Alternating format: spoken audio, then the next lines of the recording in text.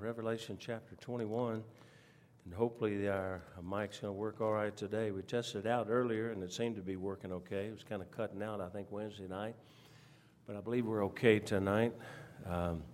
Do want to say this for those of you who were here last Sunday. My girls felt a little embarrassed that they had trouble with one of their songs, and they began to laugh. And it was after we spent several hours at the visitation.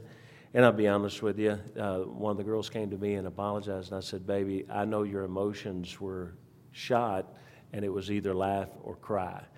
And so I said, "I'm glad you laughed, because we needed to do that." But anyway, I just thought I'd relay that to you for their sake. I'm going to preach a message this morning that I started preparing for last Sunday. But God just would not allow me to do that, and I don't think my mind was clear enough to do it, honestly, with everything that was going on. But the message I'm going to preach about today is about heaven. It's about heaven. Revelation chapter 21, verse 1. And I started to have Brother Hopper read this because it has some really tough words in it before we get done. And so I really wanted to abuse him, but I thought I'm going to be a Christian. But Revelation 21:1, it says, "I saw a new heaven and a new earth, for the first heaven and the first earth were passed away, and there was no more sea. And I, John, saw the holy city, New Jerusalem, coming down from God out of heaven, prepared as a bride adorned for her husband.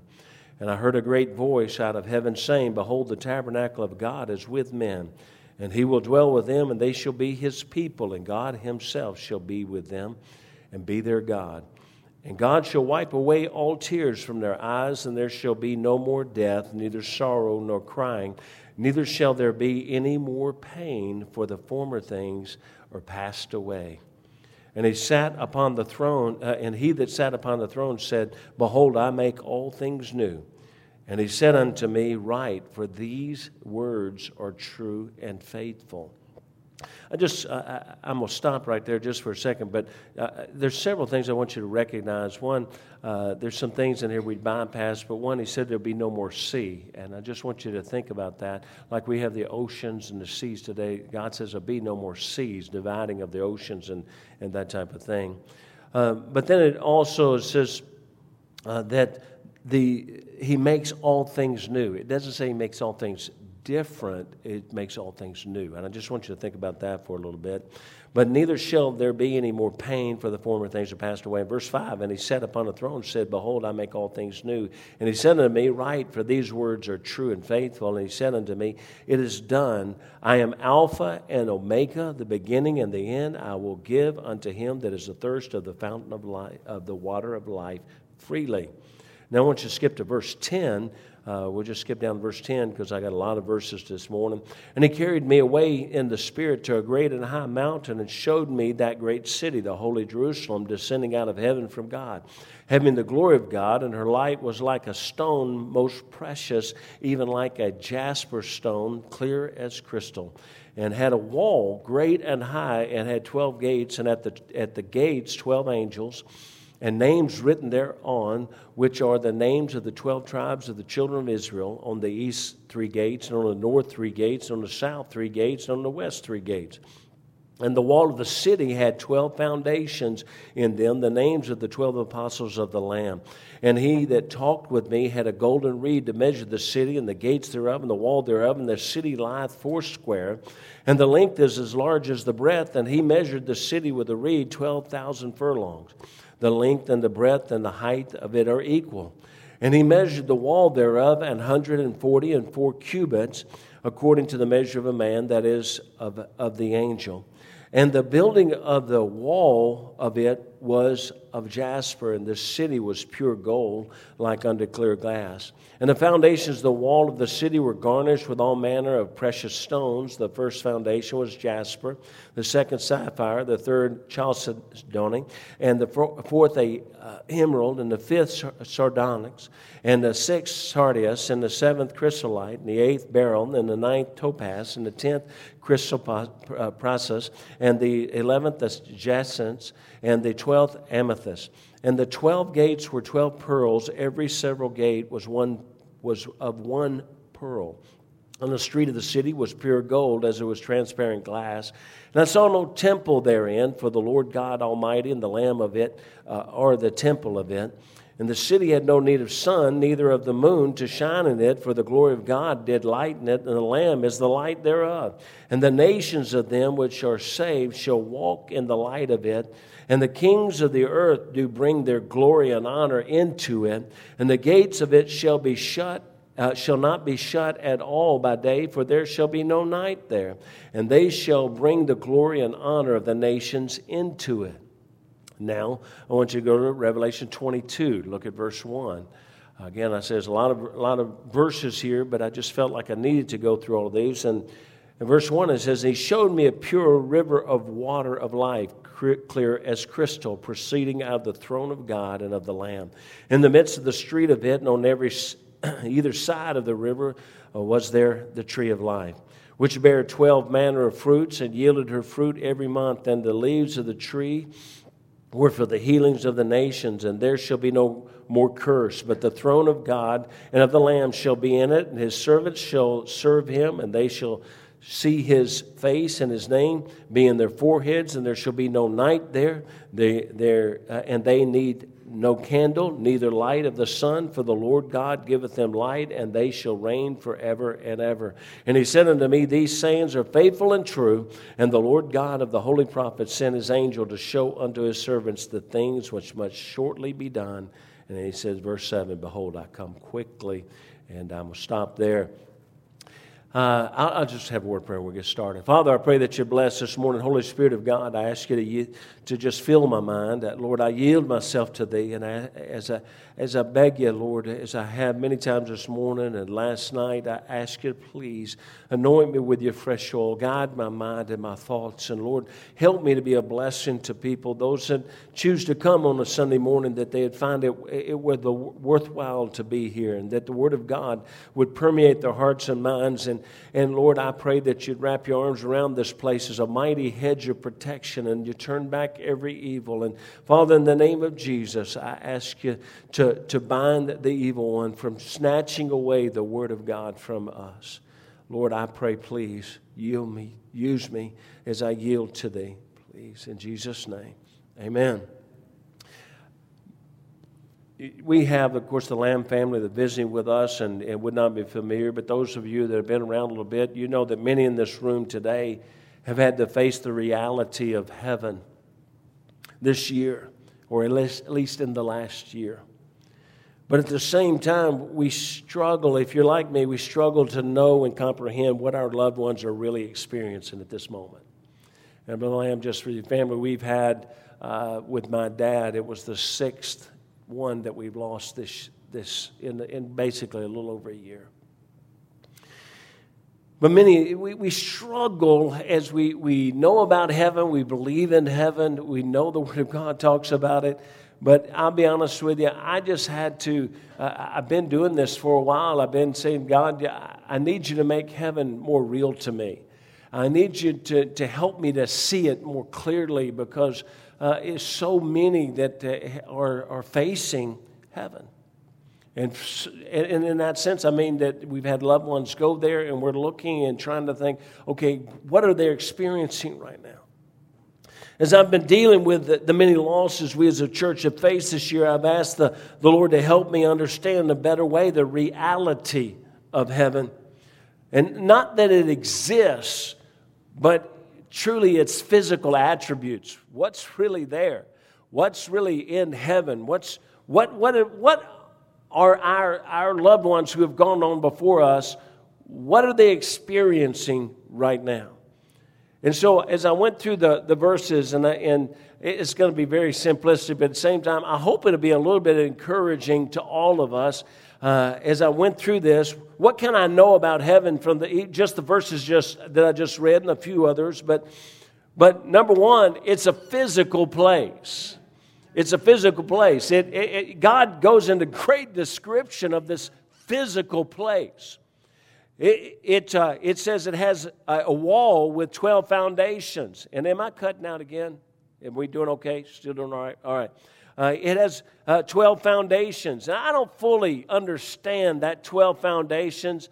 Yes, a layer upon layer, those kind of foundations under this wall. And I'll be honest with you, I don't understand exactly why we have to have a wall. I think a little bit, I can get that, but it has a wall, and this wall is pretty massive wall, and it says in the verse that it's basically the length of a man from elbow to hand, but then it says as is.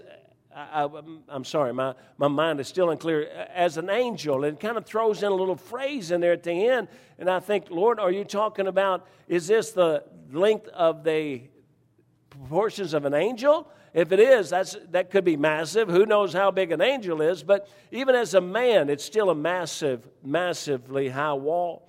It has 12 gates in this wall. And now, it's an amazing thing about those 12 gates, they're always open. But it has 12 gates because it says they don't need to close for the night because there's no night there. And so the gates are open. But each gate, and this is, if you've ever heard much about heaven, it's an amazing thing. Each gate is one pearl. Each gate, it's not made of pearl. Each gate is one pearl. And as people have said for years and years, that's one massive oyster.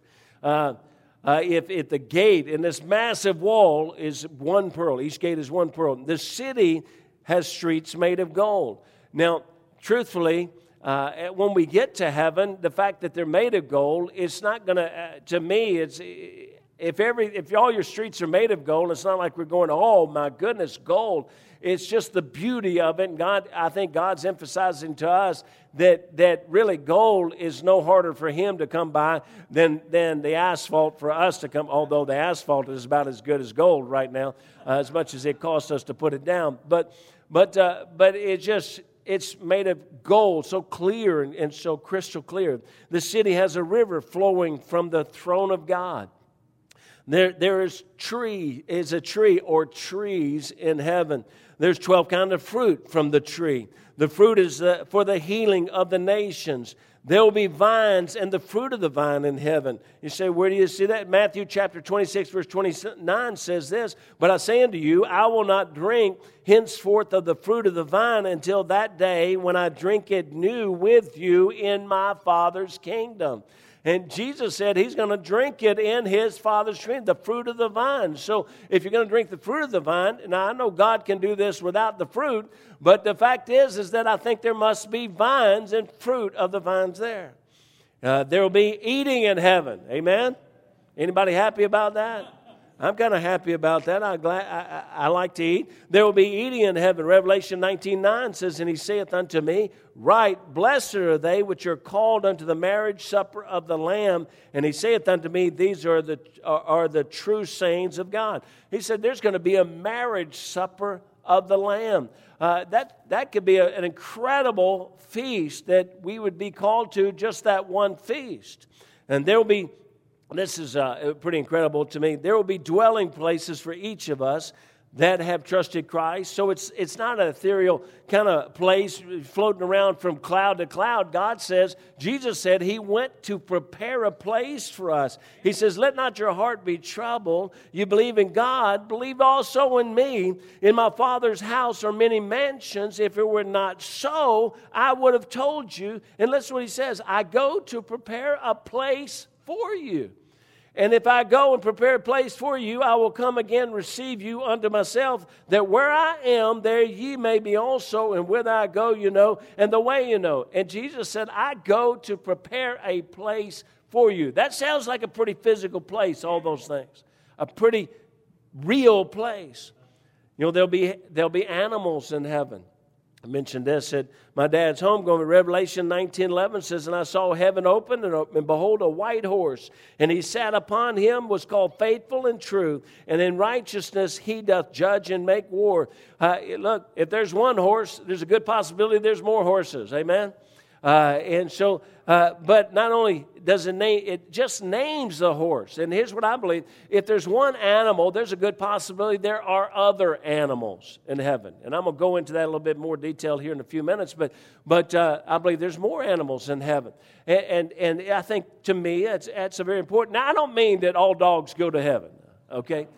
I'm not saying that. I'm not saying that your dog's going to go to heaven, okay? I'm not saying that any animal, no cat will go to heaven. There is a hell for cats, but no dogs. I mean, I'm saying God has heavenly animals, okay? And so we recognize that those who have gone on before, we will recognize those who have gone on before us, I believe. Matthew 17 says, in verses 1 through 3, and after 6 days Jesus taketh Peter, James, and John his brother, and bringeth them up into a high mountain apart, and was transfigured before them, and his face did shine as the sun, and his raiment was white as the light. And behold, there appeared unto them Moses and Elias talking with him. I think the fact that these men are named, and look, those men didn't recognize them because it wasn't like they took a snapshot of them and had that in their wallet. They didn't know really what they looked like, but somehow God let them know who it was. And I believe He will let us know our loved ones in heaven. I believe He'll let us know people in heaven. Now, a final kind of thought to ponder in this little section is it would be that God first created man to live eternally with Him. And this man and woman were placed in a perfect environment called the Garden of Eden. Now, this is where I just want us to think a little bit. Now, that garden had trees. That garden had fruit on those trees. They bear fruit. We know that from the fact that how sin came into this world. But the garden had animals, for it says that Adam named them. And that garden was a place where God put Adam in it and told him to dress it and to keep it, which means to work it and protect that garden. This garden, so I believe by that statement, it was a garden where there could be a place of service and a place of accomplishment, where you could have purpose. You ever think about eternity and wonder, okay, what are we going to do for eternity? But here, I believe, this garden, there was a place of purpose. There was a place of service. There was a place of accomplishment. Now, if this beautiful garden, that's all I want you to think, if this beautiful garden was God's idea of an eternal dwelling place for man, and it was, because man, Adam and Eve, they were made to live forever. And this was where God put them to live forever. Now, in my thought process, it seems to me that God would not come up with a brand new idea, something better, because He's God and He doesn't have to try and see how this works and try and see how that works. He already knows what is the best eternity. Okay? And He created this Garden of Eden. He created this world that we have, this planet Earth. He created it. He created man to live eternally. I just believe that when He comes to make all things new, it's a real possible. I can't prove it, but I believe it's real possible. It's going to be just like it was. It's going to be what it was. And you say, well, but the earth, look, anything you see wrong in this earth was man's doing, not God's. And so I think it's a real place where we will go and we will really live and exist and be there with a purpose. He simply is going to remake earth back to its perfection and beauty. One wonderful thing about the new earth is Lucifer, Satan, the old dragon, won't be there. He can't come tempt anybody. Now, Jesus has prepared wonderful dwelling places for us in this magnificent garden paradise that He's going to create for us, that He's working on right now for us. As I said, many in this room today have had to face the reality of heaven this year, but at the same time, we kind of struggle visualizing what are they doing, what's really happening, and we convince ourselves of some things. But I wanted to just take some scripture and just walk through it a little bit. But it helps me to take a factual look at Scripture. Just when I go through and start reading about the things that God says heaven is, what it helps me to do, it helps me to, in my mind's eye, and you may not agree with this, but what I do sometimes as I'm praying or sometimes as I think about Brother Hanson, and I think about him in his boat on the river. There's a river in heaven. Amen? And we're going to eat in heaven, so we got to have something to eat. So maybe there's fish in heaven.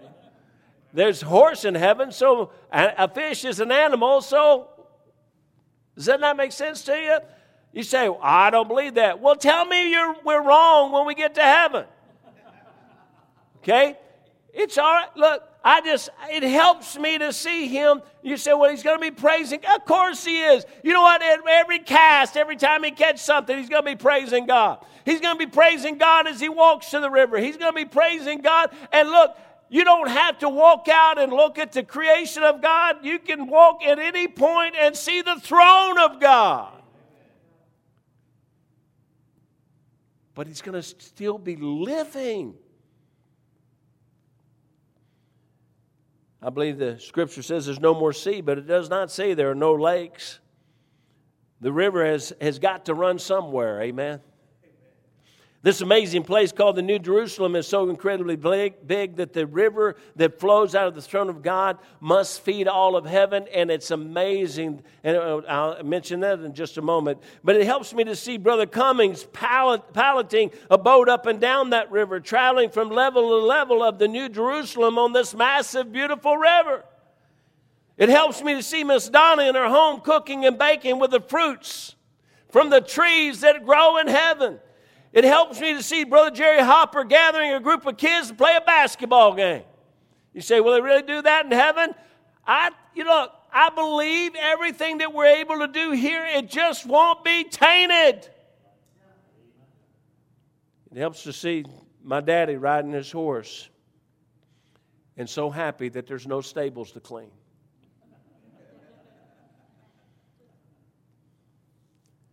I was praying the other night, and suddenly I had this thought. And again, you don't have to agree with me, but these are just some things that have helped me and encouraged me. But Jesus said he went to prepare a place for us. There's many mansions in heaven, and of course the new versions, the NIV says that's not mansions, that's rooms, and so it gives the implication that we're all going to be thrown in some cubby hole someplace for eternity, which is so retarded. Can I just say this?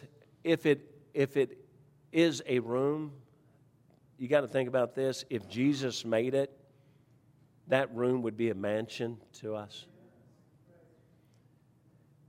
But I just thought, if God made a perfect mansion for each of us,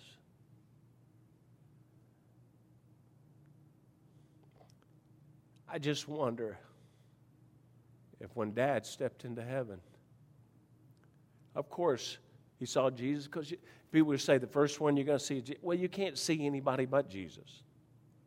Do you understand? Because everywhere you are in heaven, he is visible.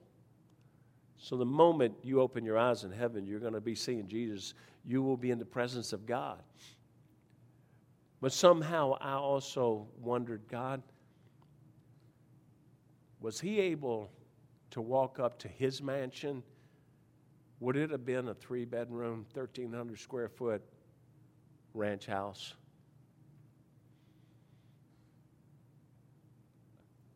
On a 10-acre plot of land?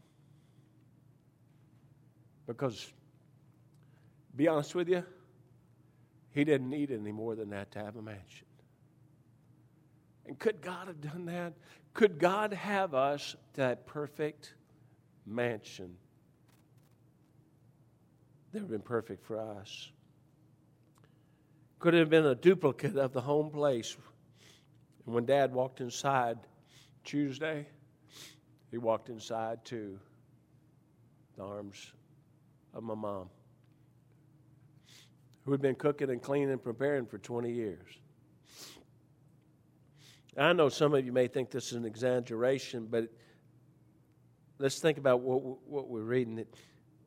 When God describes the length and breadth of heaven, most estimate that to be about 1,500 miles in every direction. 1,500 miles, probably shaped like it's shaped like a square at its base, but probably a cube. And this would go well beyond the Earth's atmosphere into space. And if a building in the city is this high and has if you would made 12-foot stories, if we wanted to say it really was rooms and we're all in stories, 12-foot stories, and you'd have 600,000 stories. One estimate of the total number of humans that have ever lived on the planet puts the figure at 106.5 billion. If we assume each and every one gets a place in the city, which we know not everybody that's ever lived has been saved, but that leaves enough room for everyone. Here's how big your room would be. Taking everybody that's ever lived, and here's how big that room, as NIV puts it. It would be 1,500 feet, not 1,500 square feet, 1,500 feet on all sides. What you would have is a 2,250,000 square foot home, room. So if it's a room, that's a mansion. How would you ladies like to clean a 2,250,000 square foot room? What that would equate to is about 51 acres. Now we know, sadly, everyone who's ever lived will not be there. One estimate, the number of people have been saved throughout our time, they put an estimate to it, and then figured what each would have, it came to about 40 acres of land. Each person, there's millions and people that have been saved throughout time, and they put this figure in there, and they came up to 40 acres of land that each person would have in this massive structure. Now, this is a huge place which has been prepared by the greatest carpenter to ever live, and has been prepared by an omniscient mind that would know exactly what would be heaven for each of us. Think of it this way. If we divided the New Jerusalem into layers, each 1,000 feet high, you'd have 792 layers. And if you took the land mass of these 792 layers, they would be equivalent to 89 planet Earths.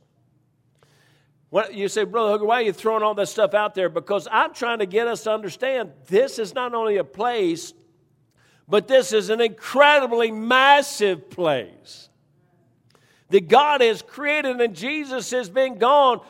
Omnipotent God, omniscient God has been gone 2,000 years preparing for us.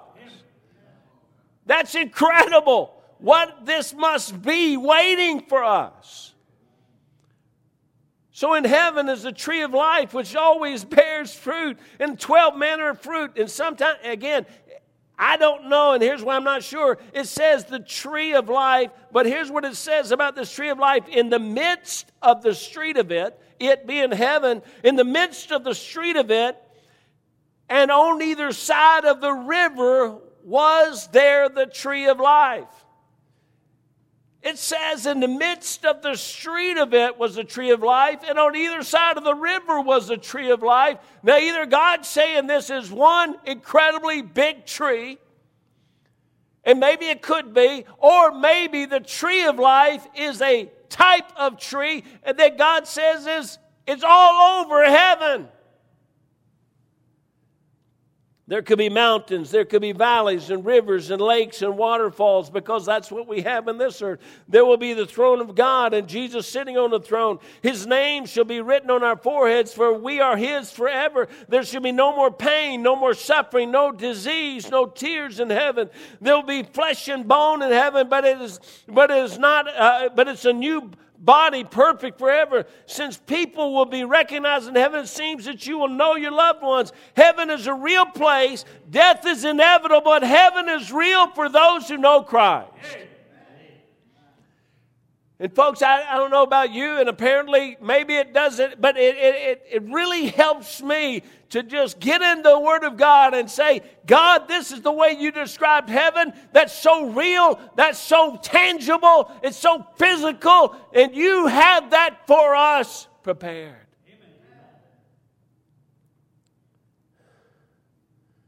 Many times over the last days, I've thought the dad had no idea when he got out of his chair to go to the bathroom that his next step and next breath would be in heaven.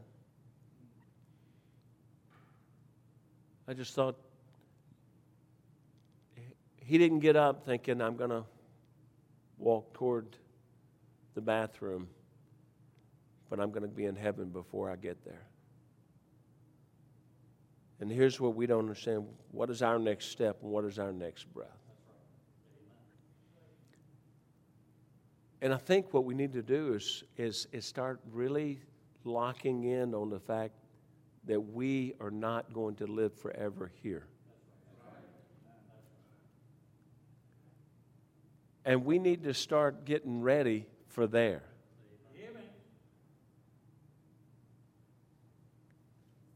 And I've had a lot of thoughts about the life of my dad, but this is one thing that I really, really am excited about. I know he entered heaven growing in the Lord. Or if you entered heaven today, would you enter there growing in the Lord? Oh, you say all these things are there, but would you be entering heaven where you say, Lord, I've been learning about you, and I'm so excited now to learn so much more? What is your next step? What is your next breath? As you take the next step or next breath, another thing to consider, and I'm done with this, but if heaven is a real and physical place, now think about it. You help me. From the description in the Word of God, do you believe heaven is a real physical place? Do you believe it's a place where we live and we have purpose? And I know our purpose is to glorify God in heaven, but we have things to do. It sure seems like that's what God is describing here. But if heaven is a real physical place, wouldn't that make us think that hell is a real place?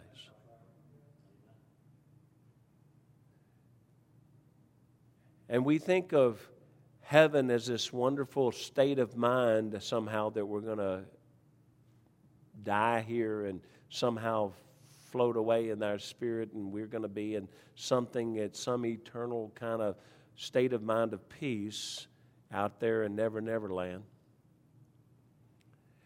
And because we think of it that way, I think we have a tendency, even though we're good Christians, we have a tendency to think about hell kind of like, oh, that must be unpleasant and unpleasant condition of the mind.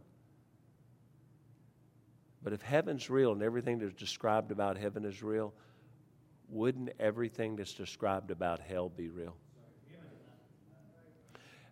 And don't you think if Jesus spoke more about hell than any other place in Scripture, he spoke more about hell than any other thing, don't you think he'd be speaking about something that was real? A real place. And I'm not going to go into it, but it just, one little sentence, it says, where the worm dieth not, and the fire is not quenched.